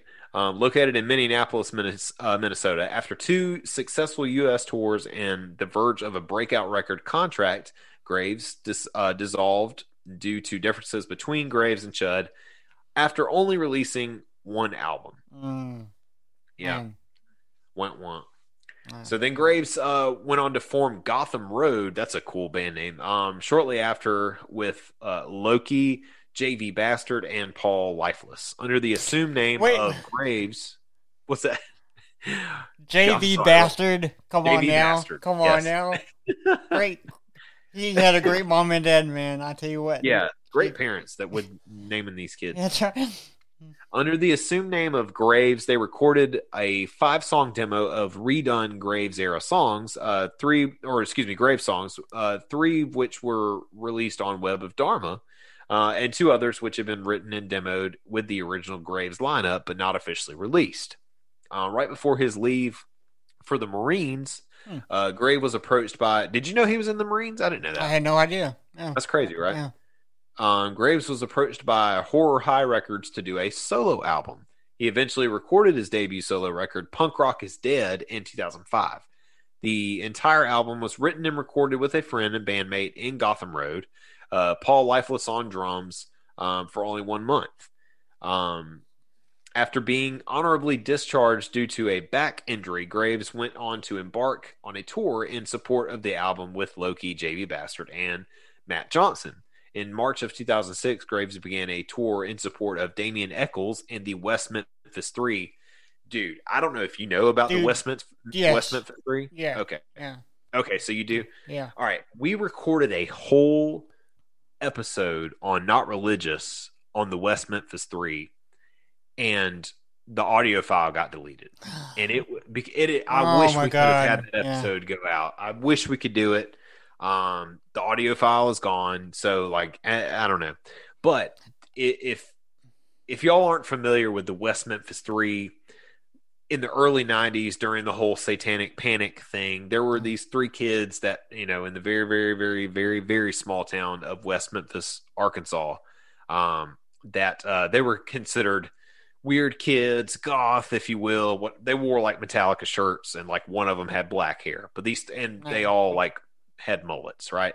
So, they were just, a couple of heavy metal kids, and there were three little boys that were killed. And they just all assumed that these three teenagers did it. They called them the West Memphis Three. After 20 years in prison, they were finally found to not be guilty. But they were released, thankfully. But yeah, so they never found they never found the killers of the three little kids. But they were able to release these three guys who spent a good portion of their life behind bars for a crime they didn't commit. Unfortunately, it's a very sad story. Yeah. But there was a lot of attention from bands like Metallica. Notoriously, Metallica doesn't let people use their music in movies, right? Like they're weird about that, and it makes sense because of the whole LimeWire thing. So all that. So okay, so I think they just recently started that because I don't know if you remember, but in Zombieland 1. They use From to Bell Tools. Yeah, so it changed after a few years, but it took forever, a long time. Yeah, it took a long time. People wanted to use Metallica songs in movies. Okay. And they wouldn't. We're going so off track. I'm so sorry. I felt like this is important. But yes, in support of Damien Echols, which is one of the West Memphis Three, there was a HBO documentary, a 3-part documentary called Paradise Lost, and Metallica gave them their music to feature because all three of these kids were such huge Metallica fans, and they believed that these kids were innocent. Mm-hmm. So they let this Paradise Lost documentary series use their music, and it was like The Unforgiven and a few other ones that they played continuously. So anyway, a lot of attention from a lot of musicians. Eddie Vedder from Pearl Jam was another big one in support of them. Johnny Depp was a big supporter of the West Memphis Three. It's a crazy story. Go check it out. Yeah. Anyway, Matt Johnson was replaced with Quincy Smash, who played bass guitar for one of Graves' bands, the Mopes, before the Misfits, to coincide with the 2006 Halloween /Almost Home 2 tour. Graves' second solo album, solo effort, titled Return to Earth, was released on Halloween Day of 2006. Graves has written an album entitled Illusions with Damien Echols of the West Memphis Three. Dude, okay, so that has got to be my favorite album ever. Oh, Illusions is great. Yes. Okay, so backtrack. One time I was on Michael Graves' website, and I saw the Illusions vinyl. Right. And he had 3 of them. 2 of them were sold out, and 1 wasn't. Okay, so I don't know if this is true, but the whole cover of the album that I got is made from dinosaur bone dust. I'm not sure if that's true. Really? Yeah. That's so cool. But that was the only album that I spent an immaculate amount of money on. But I do not regret it one bit. That album's great. No regrets here. Nope. That album's great. great record. Yeah. Oh, yeah, for sure. The lyrics are written by Echols and Graves and feature Jason Trioxin and Quincy Smash. A year later, in October of 2008, Graves released Illusions Live, Veretta Park. Now that is definitely it's a compilation live album and a demo EP, right. But the live songs on that Illusions Live album are just like great. So it was just captured so perfectly. Like his version of Dig Up Her Bones. Oh my God. And Shining on that Illusions Live album is just impeccable. And it gets me every single time, man. It's just there's so much heart into it, right? Right. But anyway, so Graves began touring as the singer of Marky Ramone's Blitzkrieg, which features the namesake drummer as at one, excuse me, and at one stage members of the band Anti-Product, although the band now features a rotating lineup. The band covers vintage Ramones songs live, and in 2010 recorded a cover of a Graves original song called When We Were Angels, originally featured on Illusions. In March of 2012, Graves met Mark Allen Stewart, CEO of Hydraulic Entertainment, and after several meetings discussing potential projects, Stewart and Graves decided to create their first CD, Vagabond. On September 28th of 2012, Michael began a pledge through Kickstarter to release a new album titled Vagabond, which would eventually be released on February 6th of 2013. With Vagabond, Graves showed a completely different side of his songwriting, as the album genre ranges between folk rock and country. The release marked the beginning of the highly productive and successful partnership between Graves and Hydraulic Entertainment. On August 27th of 2013, the album Vagabond Acoustic has been released, containing 8 acoustically performed songs from Vagabond with a short description of each song. This is what Michael Graves does. He puts out an album, all original stuff, then he'll do a live album, then he'll do an acoustic album. The guy loves an acoustic guitar. Oh, yeah. Yeah. So later in in 2012, a second Kickstarter release was announced called Lost Skeleton Returns, which Graves referred to as a return to horror punk, and then stated it would feature 10 re-recorded classics as well as 4 new songs. And by those re-recorded classics, he also meant some of the Misfits era stuff, because I think they redid Dig Up Our Bones. I think they redid a few more of the Graves era Misfits songs. Right. Obviously not as good as the original, but hey, that's just me. Mm-hmm. Lost Skeleton Returns was released on June 20th of 2013. Motionless in White vocalist Chris Motionless provided guest vocals on the track Forbidden Planet.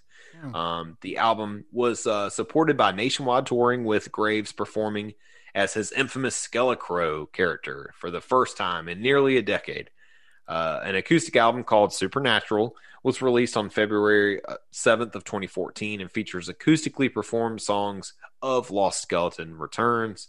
And then June 3rd of 2014, Graves released a new album titled Wanderer, a musical follow-up to Vagabond, which was successfully funded through Kickstarter, his Kickstarter project.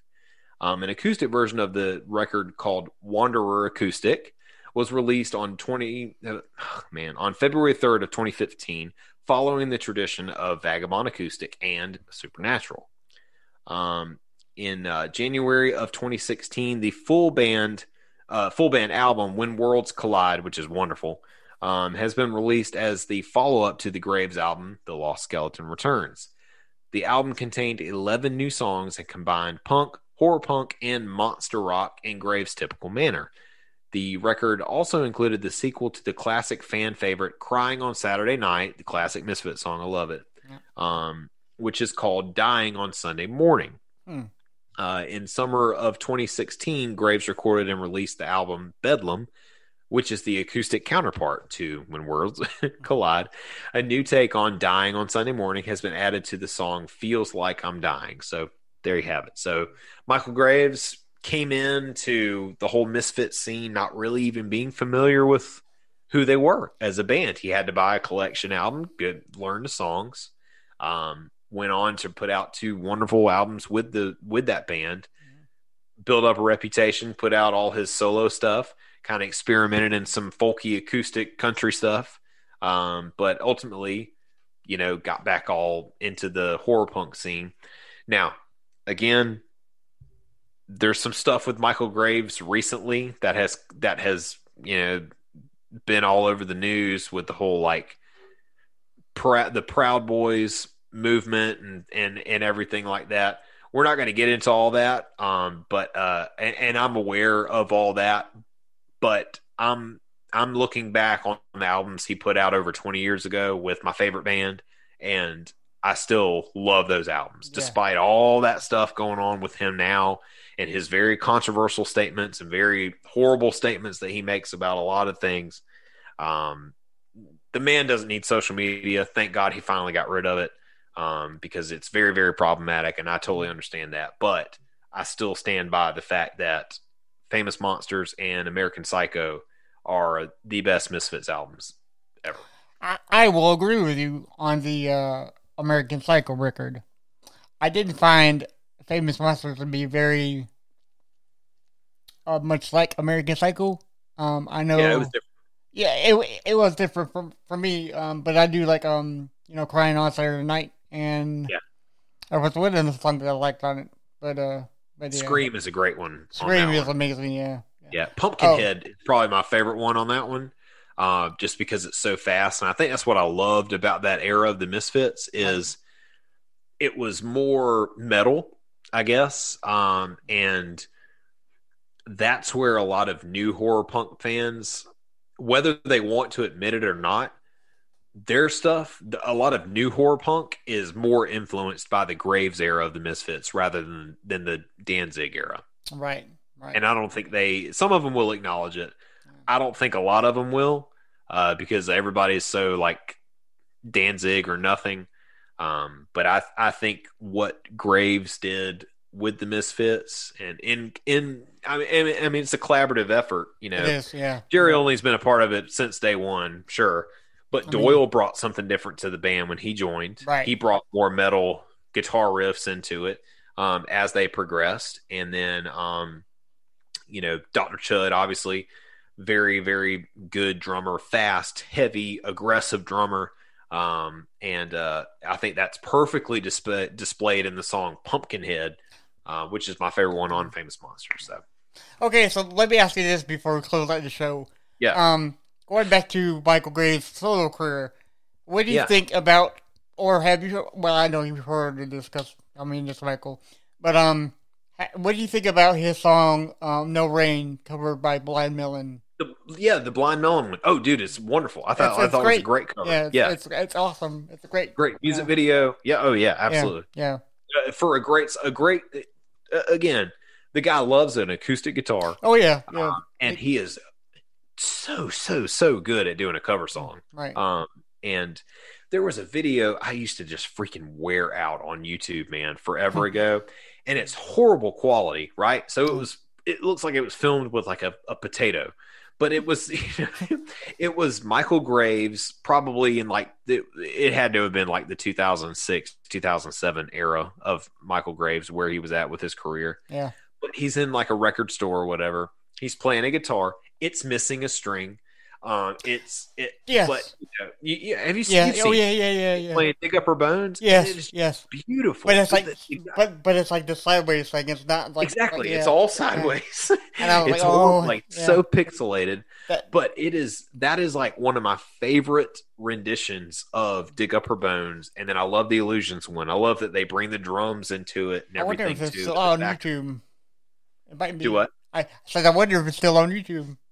It might be. I may have to go digging for it. Because I really, really want to watch it. I did a cover of Dig Up Her Bones. You did? Not on drums either. I sang it. Me and Travis. Yeah, forever ago. We did an acoustic cover of Dig Up Her Bones. That's probably still on YouTube somewhere, but that's how much I love that song. I'm going to find it. Only because, like, it's just, it's a great horror punk song and all that, and it's very catchy and all that stuff. But I think the lyrics are just great, man. The lyrics are beautiful. Amazing, yeah. Especially... if I have Famous Stars and Straps did a collaboration with Misfits a few times actually, but they did one.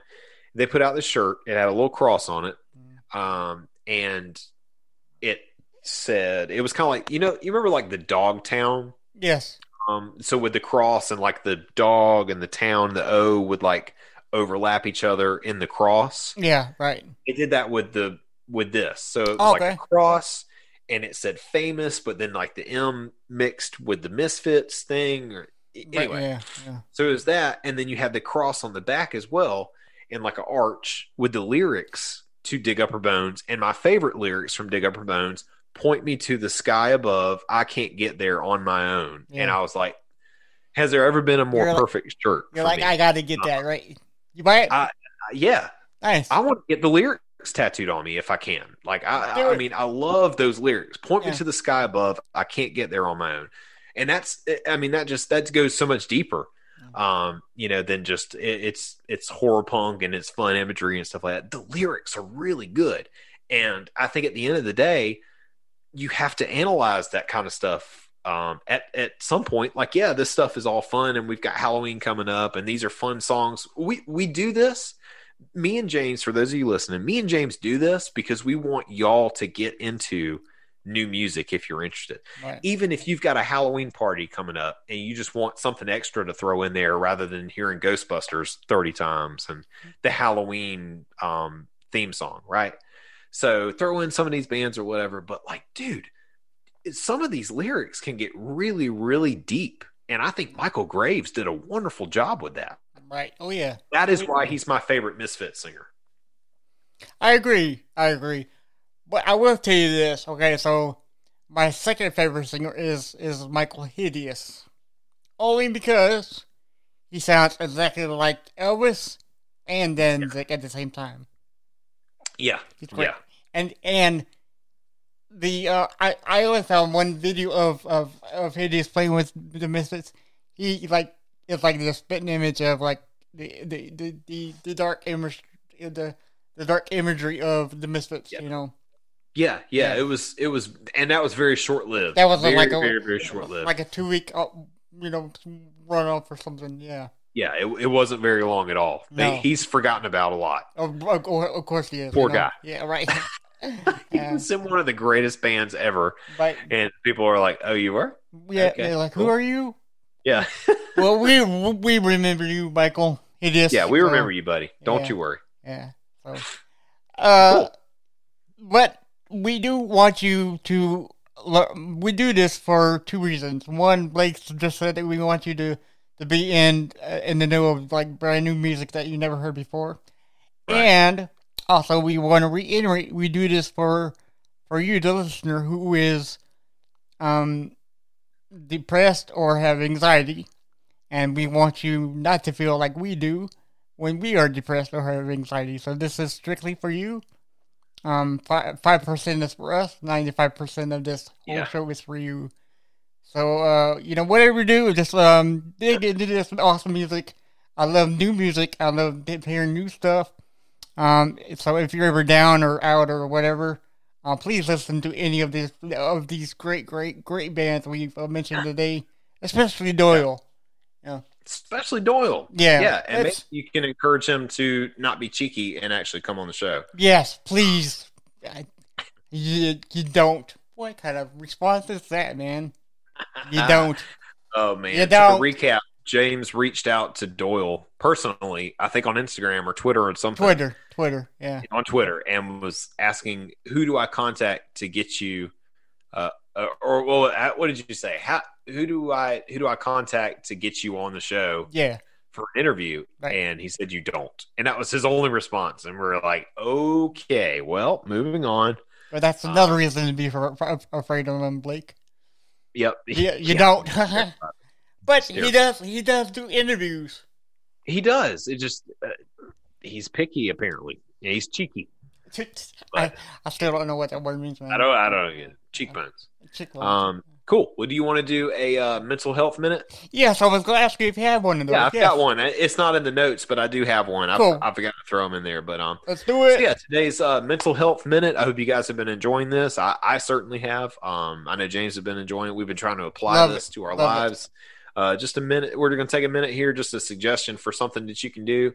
Those of you who struggle with different issues, depression, anxiety, whatever it may be, and maybe you can apply some of this to your life, just in case you hadn't thought about it before, right? So today's mental health minute, work on your strengths, whatever those strengths may be. Do something you're good at to build self-confidence, and then take on a tougher task. For instance, I used to love drawing when I was a kid. I used to draw anything that I could get my hands on. I used to draw superheroes. I used to draw old hot rods because my dad was a big car guy and he had magazines laying all around the house, and I would just doodle and try to copy the covers of the Hot Rod magazines, and then I drew Pokemon and stuff all the time. I drew musicians and instruments, anything I could just to get it out of my system, right? 6th grade, I just never picked it up again. I don't remember ever drawing again from 6th grade on. But the other day I was in Five Below with my wife, Allie. Y'all got one of those? Yeah, we've got one of these. Yep, we've got a Five Below here in Sumter. Yeah. Recently got it, like last year, but we do have one. I love that place. Yeah, that's so great. Yeah. We went in there, and there was a book called How to Draw Like Marvel Comics. Ooh. And I was like, oh, that's cool. And it's like this 70s era, like Stan Lee, Steve Ditko era of Marvel Comics. And and then I bought a little sketchbook, and I started drawing again this week. Nice. And, that was really like satisfying to me because you guys know I play drums. I don't have my shed done right now, so I don't get to play except for at church. That's like the only time I get to play right now. So that can kind of mess with me because like that's something that I love to do and something that I'm good at. So it gives me confidence. But if I can't do it daily, all my stuff starts to like settle in, right? So I try to find other things to kind of keep my mind off of that. And drawing was just something. I saw that sketchbook, I saw the Marvel Comics thing, and I was like, that's cool. I should try to do that. So I did, and I've been loving it. I can't wait to sit down again just for however much time I can get, just to doodle around, trying to draw old Marvel superheroes. So nice. Yeah. I think I guess I was what the 70s, 80s version of the Marvel characters. Yeah. Mm-hmm. I think that's like one of the best eras of all time in the drawing. Oh, yeah, I love the styling of those comics. Especially Iron Man. Iron Man was a very profound character, and he looked so badass drawing. Yeah, especially that era for sure. Yeah. Oh yeah. Yeah. So. Yes, sir. Okay, y'all. So everybody who is watching this or hearing this, thank you so much for listening to the show today. Be sure to share this with your friends, families, dogs. Rosalie, make sure your dog listens to this. I will. She's not joining me tonight, because Allie is home, so she's just hanging out in the other room. So I'm all by myself in the office right now. Yeah, but we are available on multiple podcasts, including Apple Podcasts. So please be sure to leave a rating and review if you like our show and you want to see our podcast grow. We get more awesome guests for you. Oh, and we'll read your reviews right here on the show, just like Blake is going to read some right now. Correct? Yeah. So we've got one from AV Spinelli 4. They said 5-star show and gave us 5 stars. Guys are always a great listen, great interviews and special guests. Wouldn't want to miss every new episode. Thank you, AV Spinelli 4. Also have one from Bonk is My Dog. They said, awesome content. These guys are so much fun to listen to. A friend of mine recommended this podcast to me, and I couldn't be happier. As someone who loves music and a good story just as much as the next person, these guys do it well, and I can't wait to see what they have in store for the future. Oh, thank you. Bonk is My Dog. And don't bonk the dog. Please stop bonking your dog. Yeah. But we are on Instagram and Facebook and Twitter, and I'm going to tell you the handles so you can listen to get in contact with us there. Instagram is at When Words Fail Podcast. Facebook is WWFMS Podcast. We're on Twitter at When Words Fail MS. You can email us, so you can email us on what you want to hear next on the next podcast at whenwordsfailpodcast at gmail.com. We're on YouTube also, so you can view our video cast. I guess that's what it's called. And our cool band shirts. And so you can see Blake's Misfits shirt. And your Cannibal Corpse shirt. And my Cannibal Corpse shirt. Yeah. Very, very, very good album. On youtube.com/whenwordsfailmusicspeaks. We're on TikTok, finally, at When Words Fail Music Speaks. Our website is whenwordsfailmusicspeaks.com, and I will leave the link so you can purchase all your merchandise from there. We have shirts, bags, masks, baby clothes, anything you want for your clothing needs. Yeah. So, yeah. Pretty incredible stuff. Cool, man. You can find me on Instagram and Twitter at Blake_Mosley, Moseley. I am also on the YouTube doing some drum playthroughs at church, youtube.com/Mosley with 3 Y's, Moseleyyyy. I am also on TikTok. Yes. Dude, surprisingly, okay, hold on. So your video got like 1,000 views. I just looked it up again. I don't know what's happening. That video has over 22,000 views on it. I don't understand. All I did was play the "Sugar We're Going Down" intro for a song at church. Okay, so it's 22.6K views. It's like, how did that happen? Okay, so it has 46 comments and it's 62, I guess shares. Shares, yeah. Yeah, it's got 1,200 likes, 46 comments, and 62 shares, and over 22,000 views. I don't know what's happening. That's the only video I have on YouTube, and all it is me playing the "Sugar We're Going Down," or not YouTube, on TikTok, playing the "Sugar We're Going Down" intro to a song at church. We're going down. Man, I don't know what happened. Your video inspired me to watch that whole video again. Oh, it's a great music video. Great song, great band, great music video. But I don't understand the video. What's with the deer? Oh, who knows? Nobody knows. Yeah. I don't think they know either. Okay, so, Rosalie, we need to follow up that video soon. I'm trying. Because you're on the roll, man. I finally figured out 22,000 views. You need to come up with something soon. I'll try. I'll try to think of something else. Okay. I don't know. I struck gold apparently with that video, and I don't know if I'll ever be able to do it again. But I did figure out how to do a challenge. Right before you joined the call, I figured out how to do a challenge. So I was like, okay, great. Because James, for those of you who follow us on TikTok, he's been doing these music challenges. So that's at When Words Fail Music Speaks on TikTok. But he's doing these cool music challenges, and I was like, man, that is really neat. How do I do that? I couldn't navigate myself around this. I feel like I don't know. I feel like an idiot on TikTok. Like I cannot figure out where anything's at. I finally got it, and I was like, all right, cool.